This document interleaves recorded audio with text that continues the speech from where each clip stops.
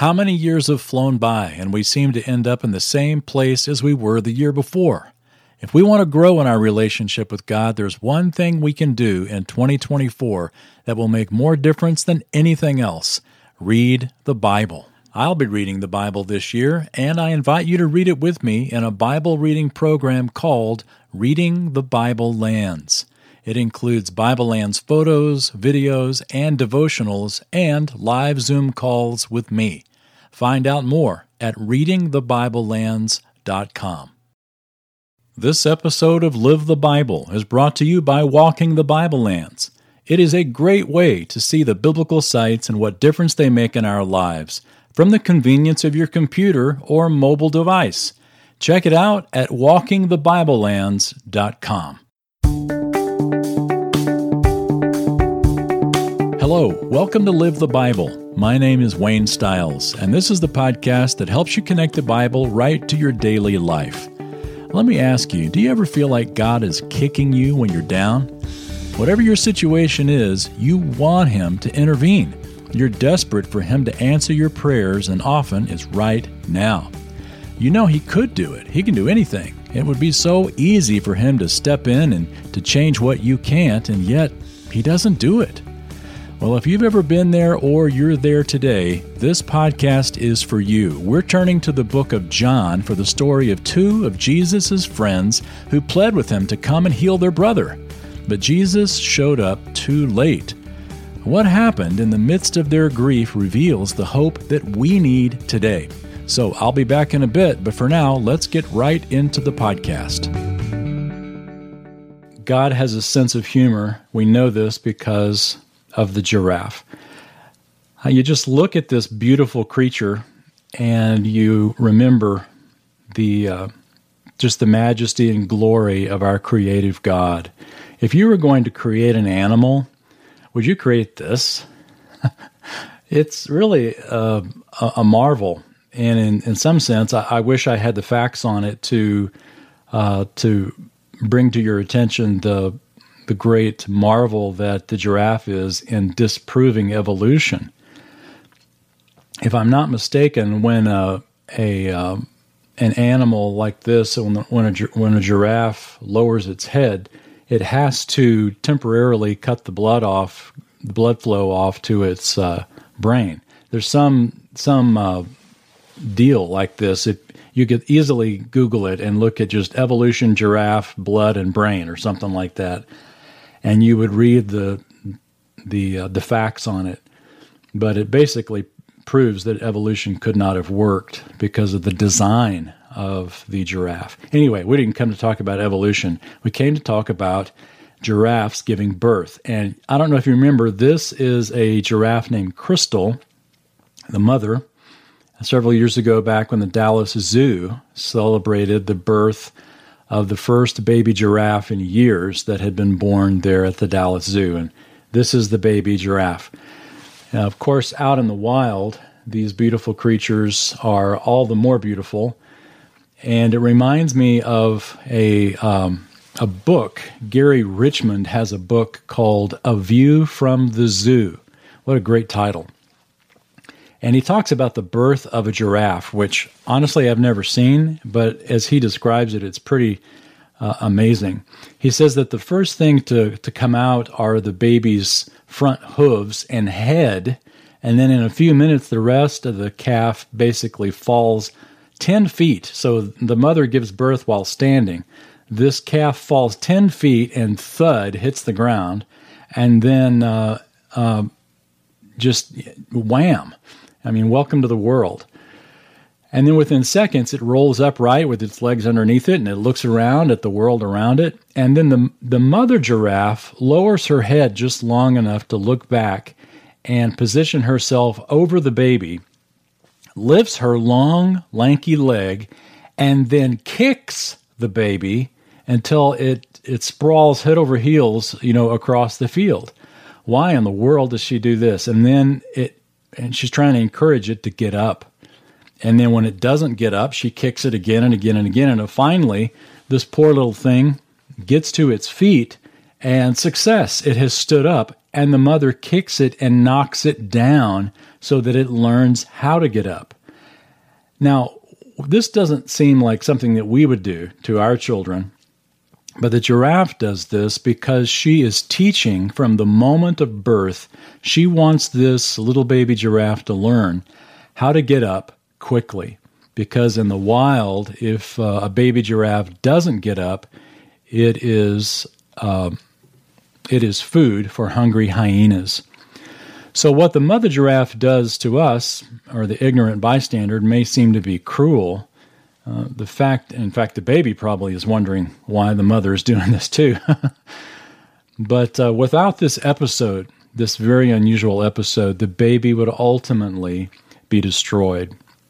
And so what the giraffe does by instinct, God allows in our lives by design. And that brings us to Lazarus.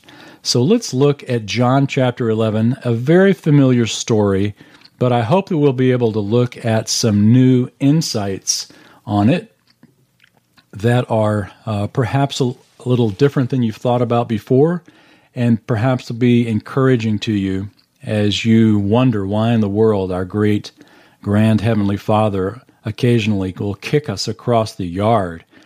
The one who is supposed to be loving seems to be the one who is the most cruel. If ever there seemed an unreasonable time in the Bible, it was John chapter 11. Long chapter. We're only going to read the first 44 verses, so let's get right into it and talk about how it applies to our lives. So, verse 1. Now a certain man was sick, Lazarus of Bethany, the village of Mary and her sister Martha. It was the Mary who anointed the Lord with ointment and wiped his feet with her hair, whose brother Lazarus was sick. So the sisters sent word to him, saying, Lord, behold, he whom you love is sick. But when Jesus heard this, he said, This sickness is not to end in death, but for the glory of God, so that the Son of God may be glorified by it. Now Jesus loved Martha and her sister and Lazarus. Well, once again, let's look at a couple of photos. This is, we'll leave the giraffe, and we'll look at Israel. So just to get your bearings, here is Israel, and then we're going to focus down here at the top of the Dead Sea area. Let me enlarge my cursor a little bit here. All right, so we're going to focus at the top of the Dead Sea here, and so here's the top of the Dead Sea. And Jesus is over here in this area, in the area beyond the Jordan, probably the area of Perea. And if you notice, you can't, I'm not sharing. Well, that's not very nice. How's that? Sorry about that. Thanks for jumping in and telling me. Okay, so let's go back again. Here's Israel as itself, and we're going to look at the top of the Dead Sea, which is right here. And here's the top of the Dead Sea. Jesus is over here in Perea, and you can't really see the Jordan River, but it's this line right here. So Jesus is on the other side of the Jordan River, and Jerusalem and Bethany are right here together. If you look at this lovely picture, this aerial picture of Jerusalem, you can see Jerusalem here, the Temple Mount, and so we're looking to the west, and this is the Mount of Olives right here to the east of Jerusalem, and on the eastern slope of the Mount of Olives right here at the bottom right is Bethany. So this is the area of Bethany, and the scripture tells us, in fact, John 11 tells us that Bethany is only 2 miles from Jerusalem. And it's not necessarily 2 miles as the crow flies, but rather as the crow walks. You'd have to walk up in this direction and then down the Kidron Valley and into the city here. But this is the area where Mary and Martha and Lazarus lived. All right. So back to John 11. Bethany means house of figs, or literally it could also be translated house of affliction, which is sort of an ironic name when you think about the fact that what Mary and Martha and Lazarus were having to undergo. House of affliction. Jesus isn't told how sick Lazarus is. He isn't even asked to help, notice. The implication is simply there. Mary and Martha send a note to Jesus, a message to Jesus, and Mary and Martha buried Lazarus, as we'll see, in a cave.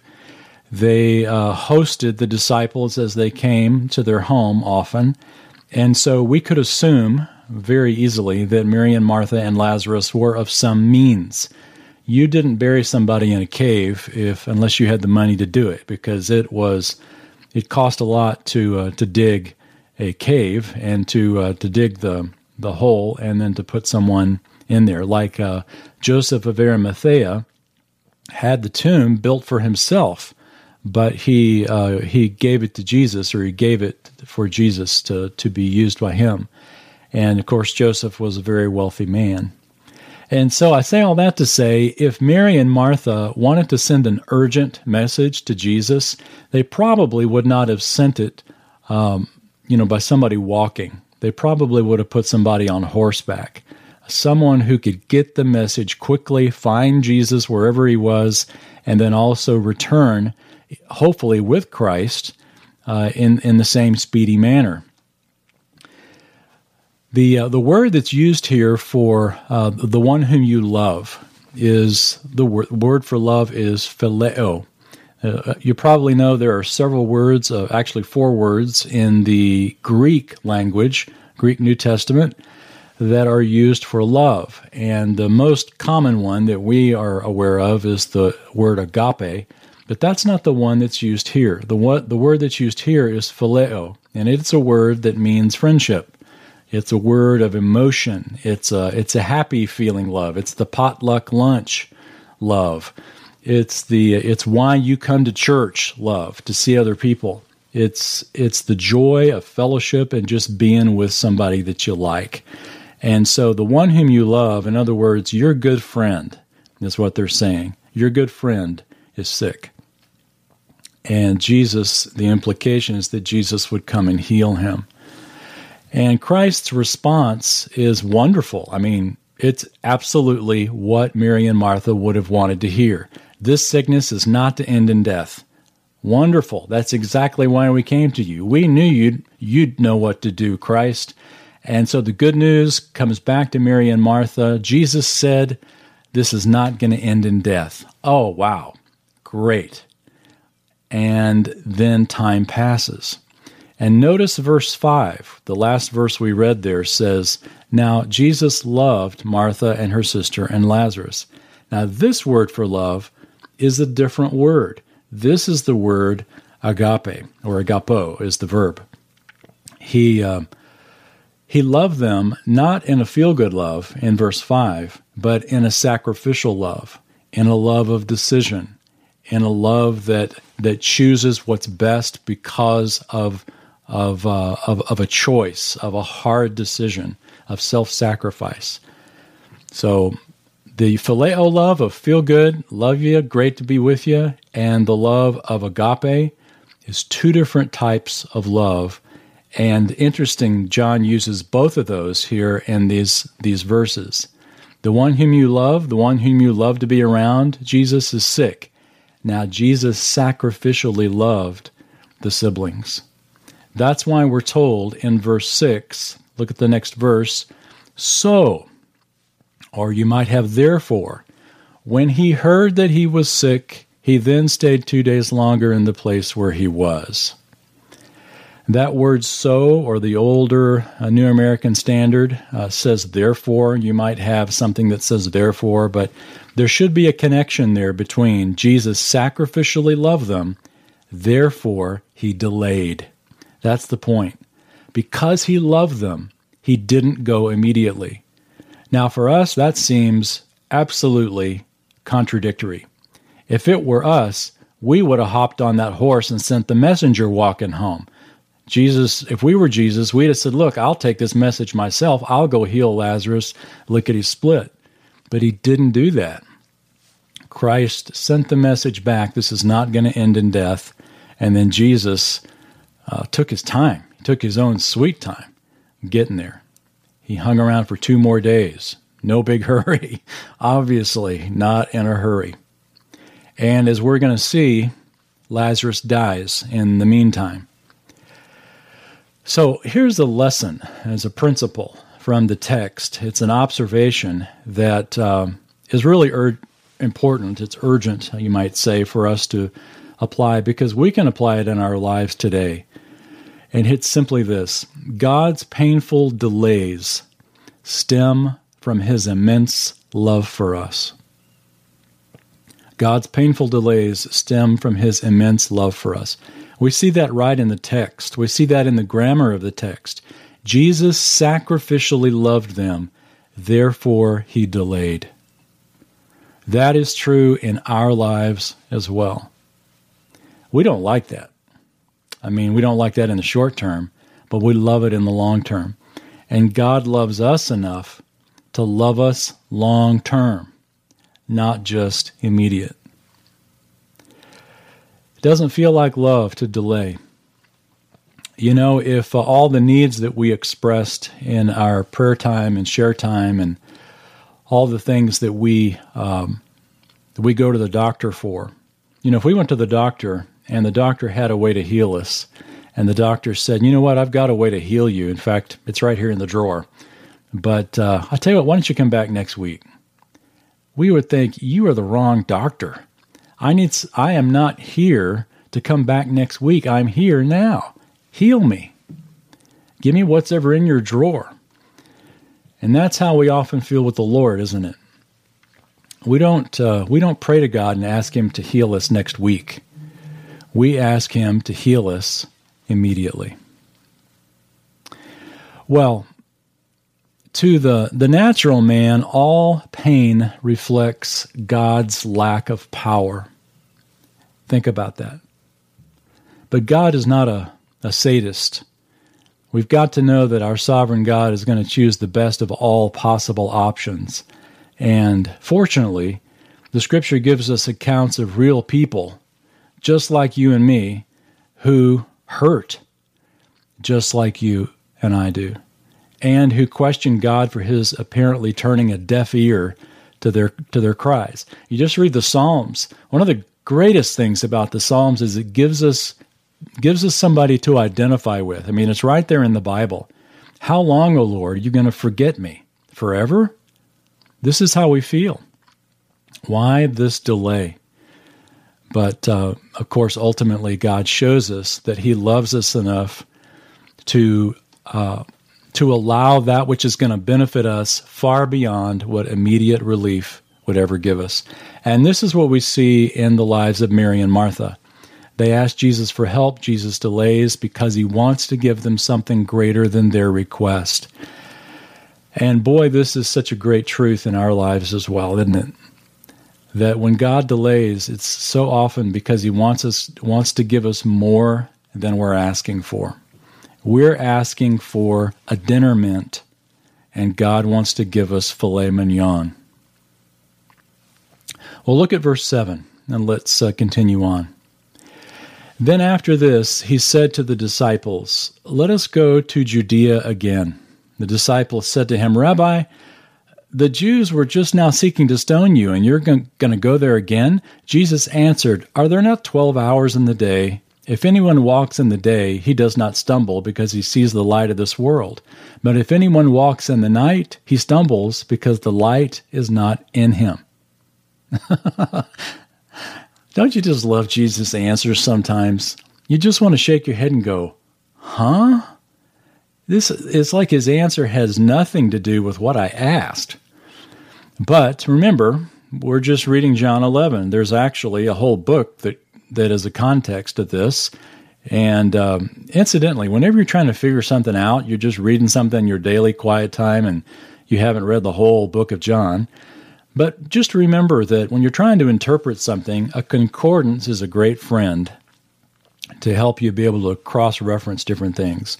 And you start by looking at the context of the paragraph, and then you widen that to the chapter, and then you widen that to the book itself, and then you let the context continue to get broader and broader until you find the answer that you're looking for.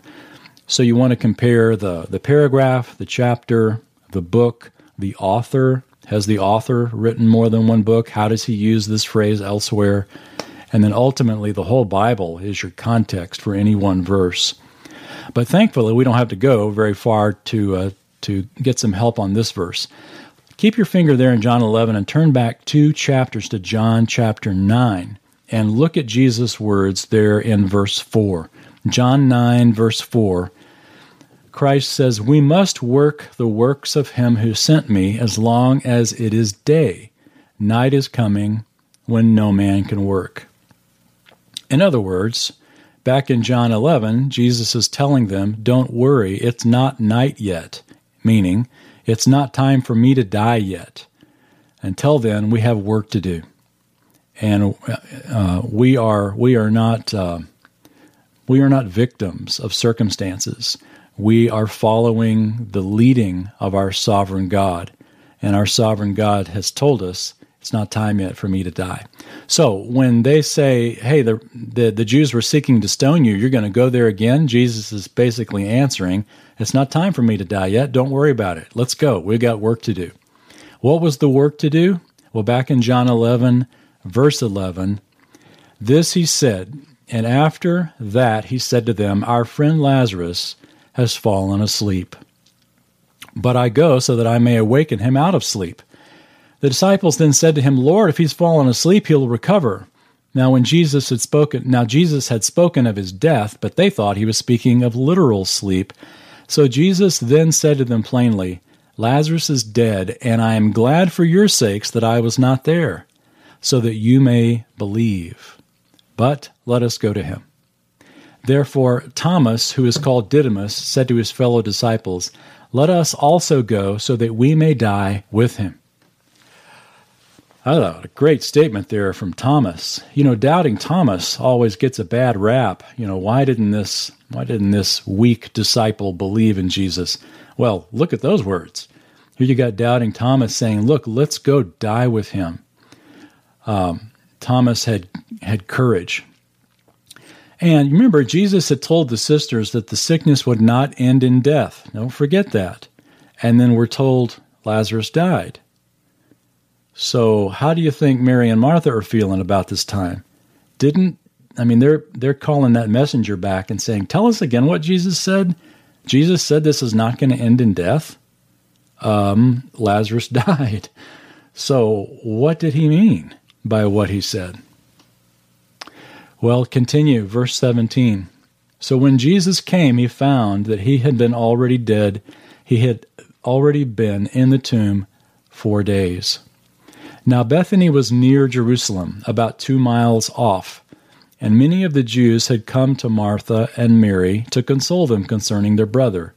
Martha, therefore, when she heard that Jesus was coming, went to meet him, but Mary stayed at the house.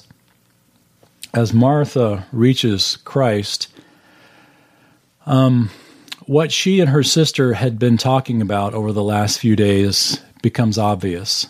Her first words to Jesus reveal her expectations of Jesus and, frankly, her shattered expectations of Jesus. Verse 21, Martha then said to Jesus, Lord, if you had been here, my brother would not have died. Even now, I know that whatever you ask of God, God will give you. Jesus said to her, your brother will rise again. Martha said to him, I know that he will rise again in the resurrection on the last day. Jesus said to her, I am the resurrection and the life. He who believes in me will live even if he dies, and everyone who lives and believes in me will never die. Do you believe this? She said to him, yes, Lord, I have believed that you are the Christ, the Son of God, even he who comes into the world. Boy, that is a great few verses, isn't it? The Old Testament in several key places gives the clear promise, the clear prophecy that believers will rise again from the dead to enter into the kingdom of God. One of the best places is the last few verses of Daniel. We won't turn there, but you might jot down in the margin. Look at the last few verses of the book of Daniel, where God tells Daniel, "Go your way, Daniel, and then you will die and rise again to get your reward in the last days." So the concept of resurrection isn't something the New Testament invented. This was the expectation all the way back from the Old Testament. In fact, remember when we looked at the life of Abraham, even Abraham anticipated resurrection, and therefore he was able to die with God's promises yet unfulfilled because he knew that resurrection would be the answer to those. And that's amazing because Abraham didn't even have any Bible yet to hang those hopes on. Martha had the whole Old Testament, and you and I have the whole of God's Word. So we have so much hope because of the Scriptures. Jesus asked Martha, "Do you believe this?" I love that question because Jesus already knew the answer. Jesus knew Martha believed it, but Jesus wanted to hear Martha say it, and frankly, Martha probably needed to hear Martha say it. Sometimes when we are grieving or when we are in a place of great pain or confusion, it helps for us to verbally say out loud the truth of the Scripture, to basically remind ourselves what we believe. Hey everyone, Wayne here. You've read about the life of Jesus. You've probably even seen movies, but there is nothing like seeing the lands of the Bible yourself. Every person I've ever had on one of my tours said it has significantly impacted the way they read the Bible. And if you've ever been to Israel, you know exactly what I'm talking about. Well, registrations are open for my tours upcoming to Israel, Egypt, Turkey, Greece, Jordan, and Rome.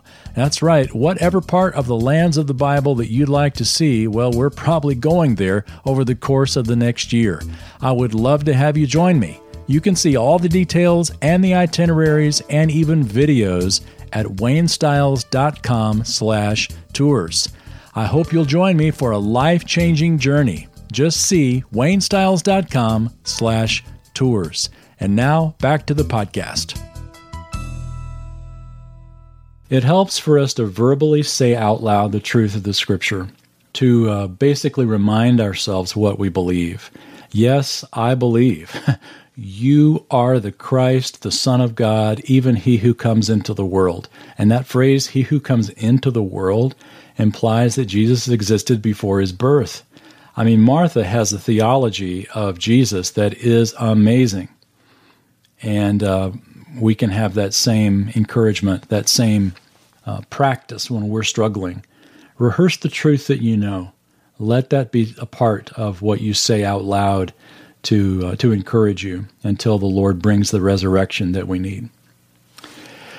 So let's continue, but I don't know, maybe another principle or maybe just a little sidebar note here is that even though the Bible gives us a lot of information, the Bible gives us everything that we need to know, it doesn't tell us everything we want to know. We know that it will all work out, no doubt. What we don't know is how it's going to work out. And that's one reason we're called to live by faith. And I think this is what Martha is saying here. She goes, Lord, I know you got it all under control. I don't know what you're going to do. Even now, God will do for you whatever you ask. Martha's basically saying, Lord, it's all in your hands. I don't get it, but here's one thing I do know. You're the Christ. You're the Son of God. You are eternal. What a great, great place to be.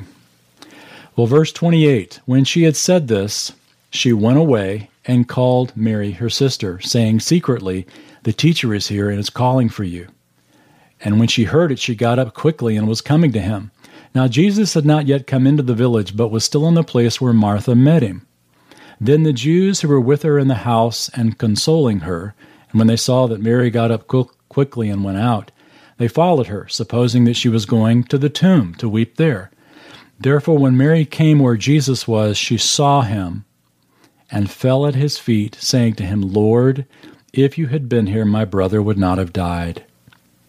When Jesus therefore saw her weeping, and the Jews who came with her also weeping, he was deeply moved in spirit, and was troubled, and said, "Where have you laid him?" They said to him, "Lord, come and see." Jesus wept. You know, you only have to look at these few verses here whenever you feel like God is a cruel, heartless, sovereign God who is using people like puppets for his grand purposes. You only have to read these verses here to see that is not the case.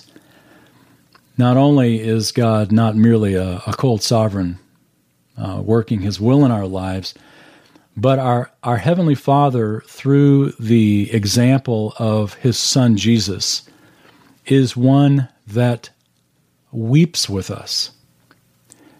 And here's the irony of that. Jesus knew what he was about to do. Jesus knew that in about 5 minutes, Mary's whole outlook is going to change. But yet, in that moment, Mary was hurting. And notice that what Mary said was, she said, "Lord, if you'd been here, my brother would not have died." Those are the exact words that Martha said. Mary and Martha had been saying this to each other. And when they saw Jesus, this was the first thing both of them said to him. This was what they expected. "If you had been here, my brother would not have died." In other words, Lord, you showed up late to the funeral. You showed up late. You should have been here and prevented the funeral to begin with. Well, they ask him, he asks them, "Where have you laid him?" And they say, "Lord, come and see." If you ever get a chance to go to Israel, it's probably pretty rare that you would get to go to Bethany. Most tour buses drive right by it. In fact, if you see this road here off on the right, this is one of the roads that go through this area, and you can't really see. It's not terribly easy to see from this picture, but off on the far right is a much easier road up into Jerusalem from the east. And you see Bethany off on the left as you're driving up to Jerusalem, but you don't get to go there. Most tours don't go to Bethany, which is sort of a shame. But if you were to go to Bethany, you would see this church that is built over the traditional house, the traditional location of the house, I should say, of Mary and Martha and Lazarus. And on the other side of the church, you've got this wall with these beautiful mosaics of the siblings. This one says Mary. This obviously is Lazarus. This says Martha. And if you walk up the street, not far at all, I mean, you could throw a football and you would hit this area right here, which is Lazarus's tomb. It's up the hill a little bit. And the doorways here, this wasn't the original entrance. The original entrance was probably a back around on the other side, but when the Ottomans came in about 500 years ago, they built a mosque over that area, and so now it's not accessible anymore for Christian pilgrims. And so about 500 years, for the last 500 years, this has been the entrance to the tomb. So it's not the original, but it's probably, very likely, was the tomb of Lazarus. And when you walk in this door, you go down these really steep steps, and then these steps lead down, I'd say probably 30 feet to this area here. So here's the steps as they come down, and they wind around, and this big area here that I'm sitting in is called the antechamber. It's the chamber right outside the tomb. And then you crawl through this little hole here, and the tomb, the original tomb, very well could be in this area right here. They've given you this hole so that if you don't want to crawl through this little space, which is pretty tough to do, you can just walk around here and look in the hole and see it. But this tradition is very old, and there's no reason to doubt it, that this is the location of Lazarus's tomb. So let's look at the grand finale here. This is wonderful. Verse 36. So the Jews were saying, "See how he loved him." But some of them also said, "Could not this man who opened the eyes of the blind man have kept this man also from dying?" Now, before we read the grand climax here, let's pause and look at this last verse, because it's important. Could not this man who opened the eyes of the blind man kept this man also from dying? Answer, of course he could have. But their assumption is that he should have. And if he could have, he would have. Because that's how we operate. If we've got the power, we're going to use the power, we're going to fix the problem. The thing is, Jesus is looking on a level that's far bigger than Lazarus' death right here and now, or Lazarus' sickness right here and now. Jesus saw what Lazarus' death would produce. Now, we could take Lazarus' death off the page for a second and put a blank there, and you and I can insert in that blank whatever it is we're struggling with, whatever seems a situation that is as permanent, as unchangeable as death in our lives. Think about that in your life for a second. What is it that maybe it is a death? Maybe it is the death of someone. Maybe it's a physical problem. Maybe it's a strained relationship.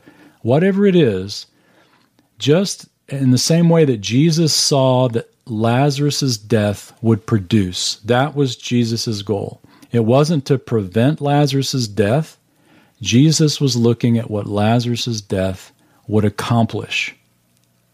It was a bigger view than this small view.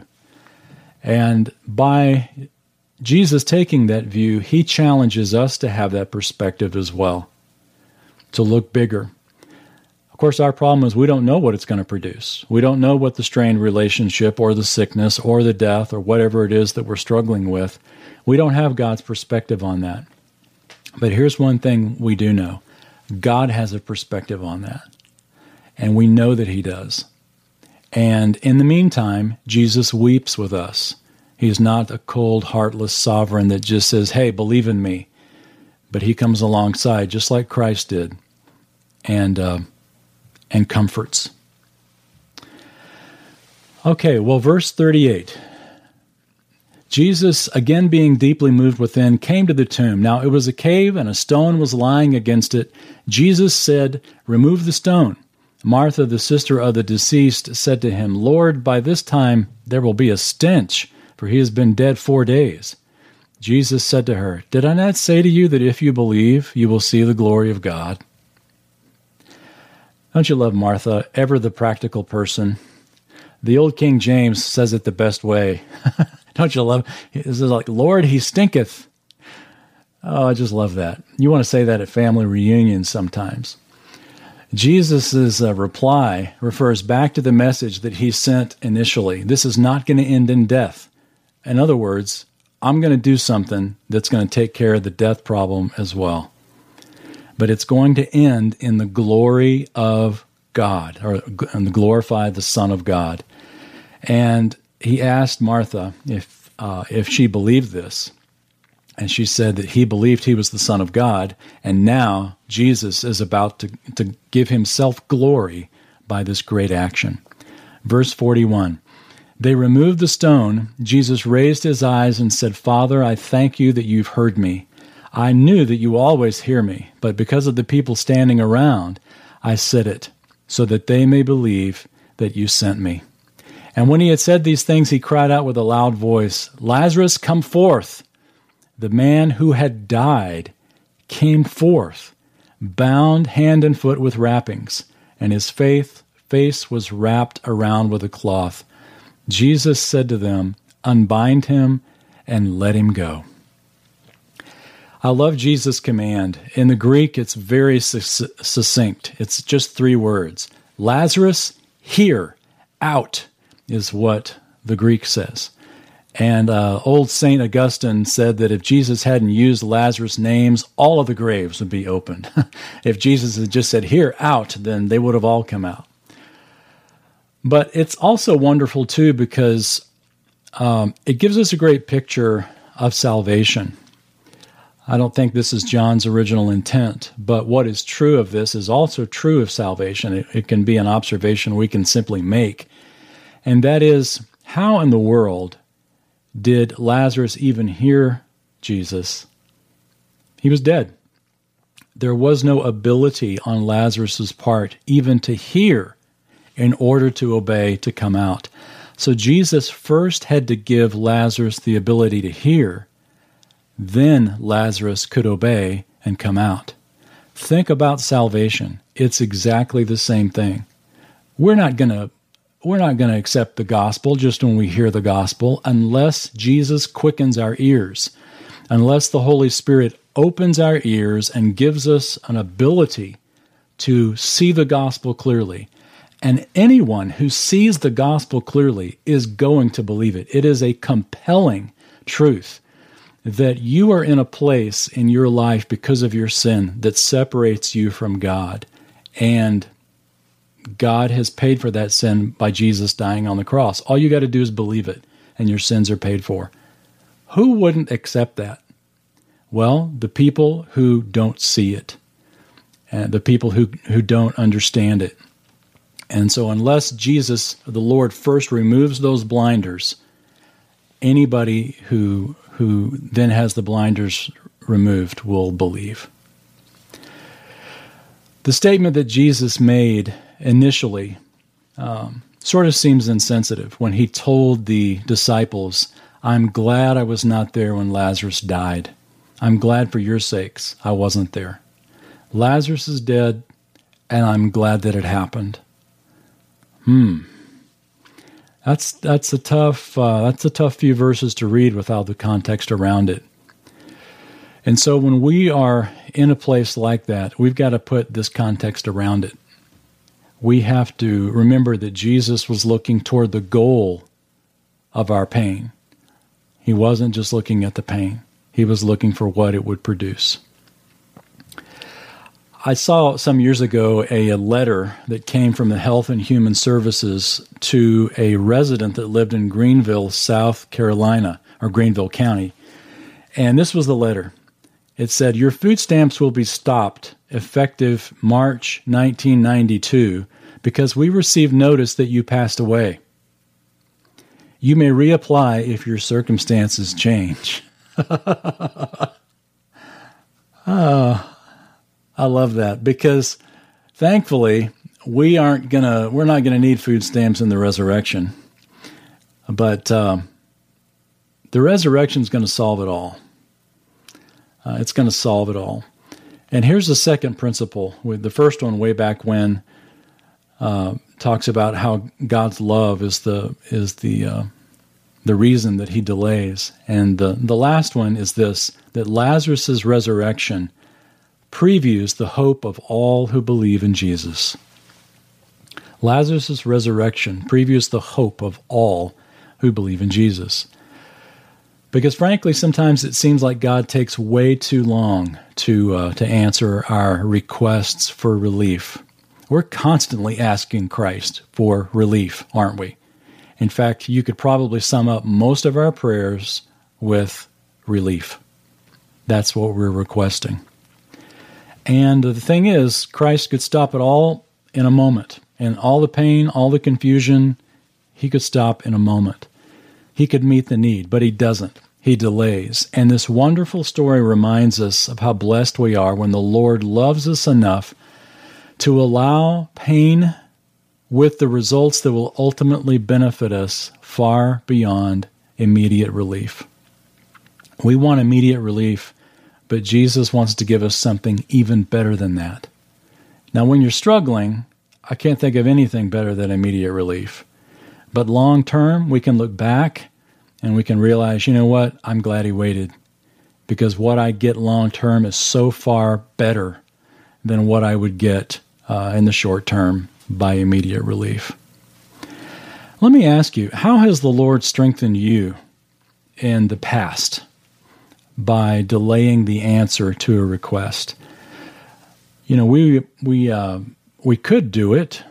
John, we've got time. Might be interesting to do it here at the end of our time together. But answering that question just with some testimonials. How has the Lord strengthened you in the past? By delaying the answer to a request. And then that'd be something we could share. But here's something that only you can answer. What are you praying for right now that's getting a delayed response? That's where we need to apply it. Think about the benefit of the past, of how God delayed and benefited you somehow, and apply that to your present situation. The thing is, because Jesus waited and didn't go immediately, we know that he wants to give us something more than relief. Because Jesus wept, we know that he feels our pain. We know that he wants to strengthen us as he walks with us along this path. And he walks with us, he weeps with us, but he's not walking to a place of death. This is so great. He's walking with us to a place of resurrection. The Lazarus story shows us so much that he was taking the disciples not to see a tomb with a dead guy in it, but to watch a resurrection. And as we imagine our walk with Christ, it's the same thing. That this will not end in death. This will end in resurrection, and it will end ultimately with the glory of the Son of God. Jesus said, I am the resurrection and the life. He who believes in me shall live, even if he dies.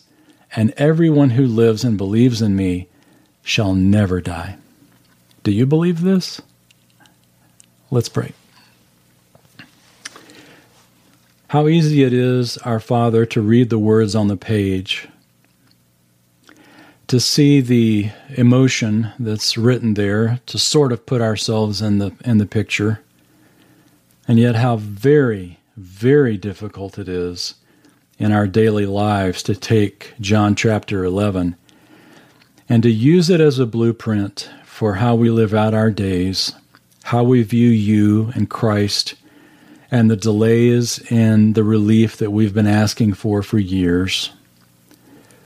Honestly, Father, sometimes we just want to give up.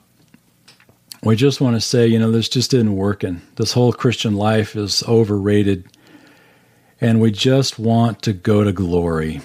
We just want it to all be over. And yet the reality is you delay, and in the meantime, you come alongside and you weep with us. Sometimes it's with the arms of a friend. Sometimes it's with a piece of music. Occasionally it's with a scripture verse or a message or a sermon or something that we hear that couldn't be a coincidence. You come alongside and wrap your arms around us and remind us that you're weeping with us and that we are not walking this path alone. You remind us to not lose heart, because this will not end in death, that there is a purpose and a future that's bigger than immediate relief. And when that purpose comes, we will be so glad that you did it the way you did it. So strengthen us today, Father, as we continue to wait and as we continue to trust. And we pray in Jesus' name. Amen. Thank you for joining me for this episode of Live the Bible. What are you praying for right now that's getting a delayed response from God? Well, this much we know. God's painful delays stem from his immense love for us. You can count on it.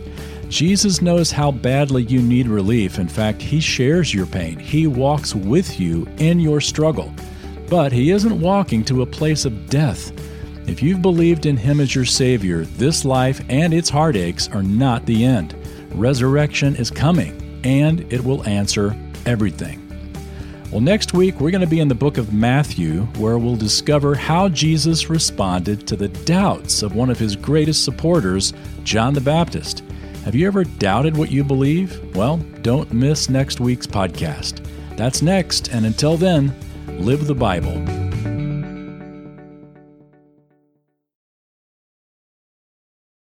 My friend, I hope you will read the Bible in 2024, and I'd love for us to read it together, seeing the places where it all happened. Check it out now at readingthebiblelands.com.